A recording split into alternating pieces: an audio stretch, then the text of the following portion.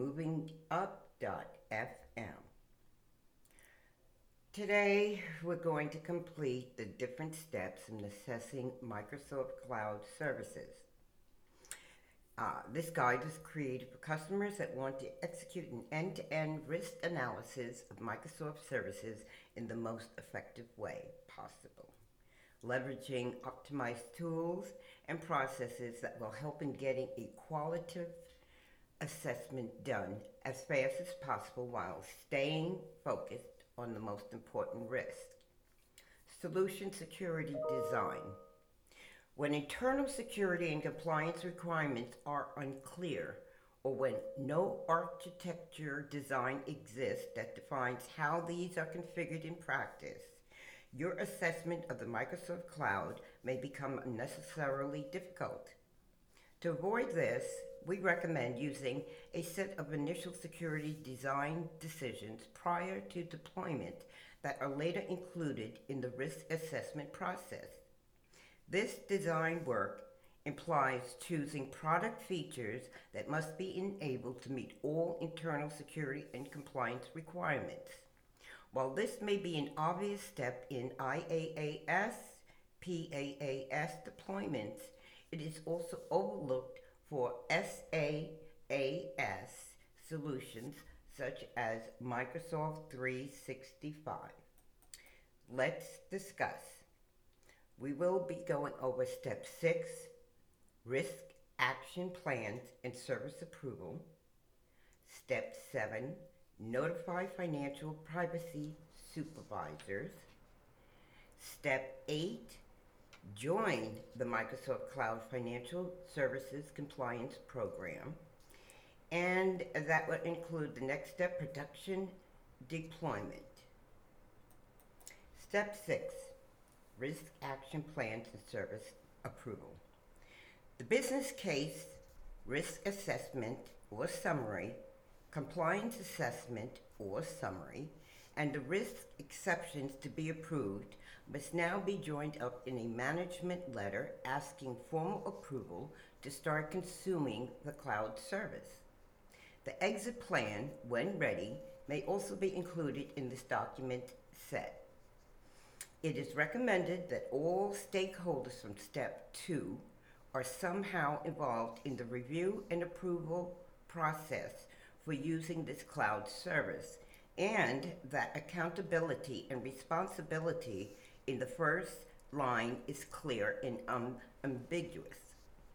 The case approval is strengthened further if a financial institution can demonstrate that second line risk functions have been involved, as well as endorsing the deployment.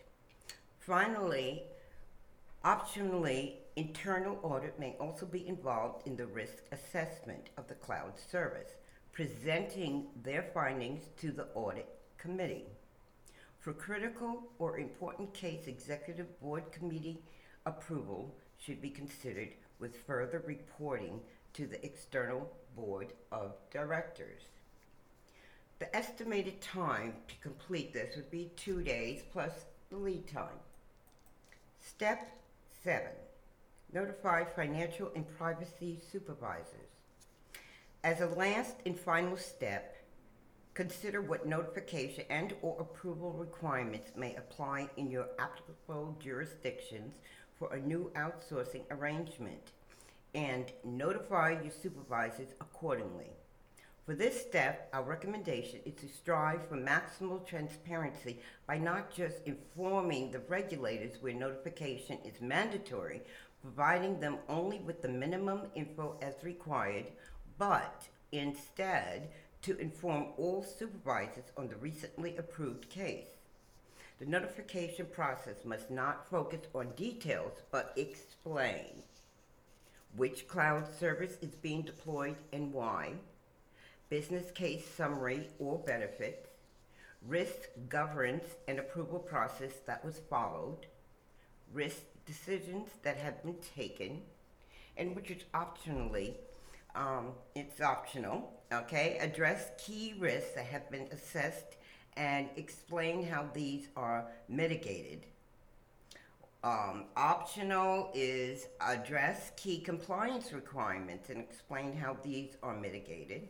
And again, optionally, address the exit strategy highlights. We recommend notifying the financial supervisors after a risk approval has been obtained and not to wait until moments before the expected deployment into production. A regulatory notification template is available.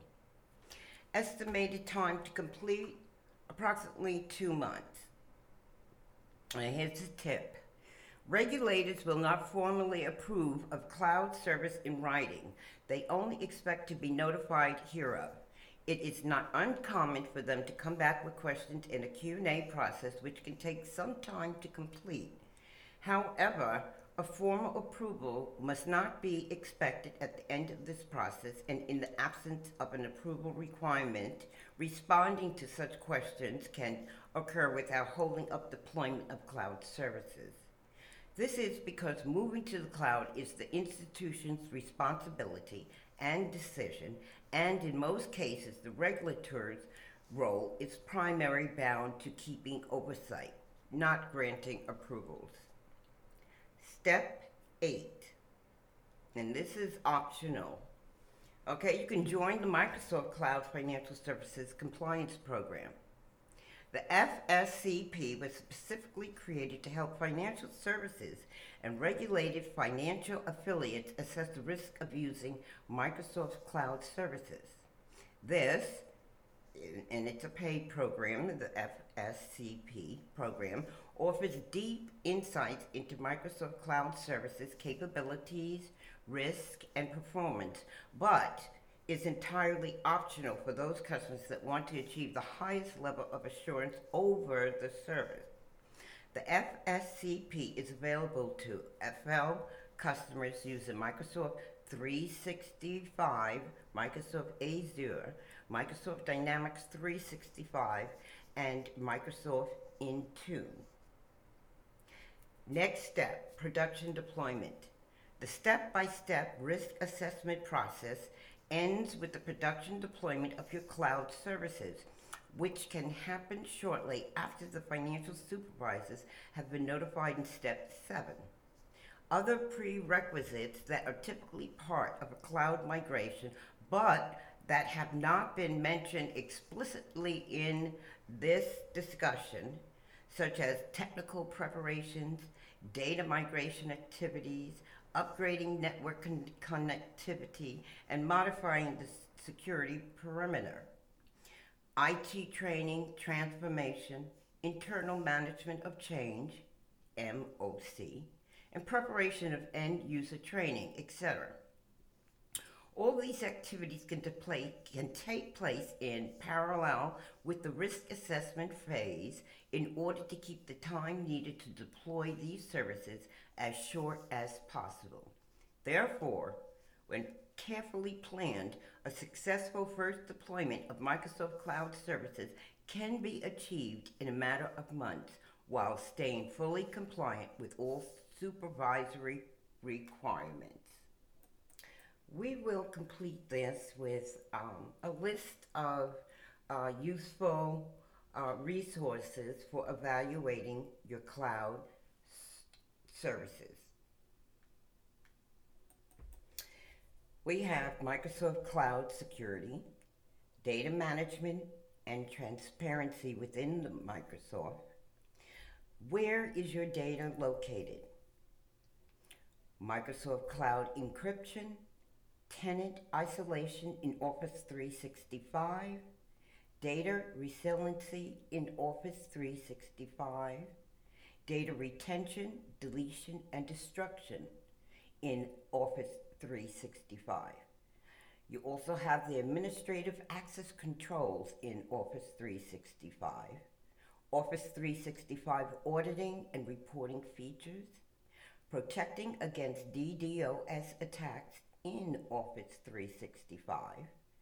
We also have Office 365 Customer Security Considerations Workbook, Office 365 Customer Security Considerations User Guide, Azure Security and Compliance Blueprint.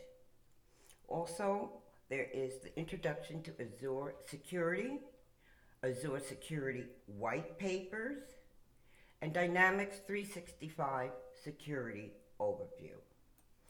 Be sure to check out Compliance, Microsoft Cloud Compliance Offerings, Microsoft Cloud Financial Services Compliance Program, and Compliance Guidelines per country. Join us every Friday with our uploads taking place up to Monday, taking the next steps, moving up, talking technology and business, working to modernize and function in today's era after the pandemic. It's hosted by Diana Emerson. You will find how-to videos and more at our channel, Diana Emerson Today. Bye for now.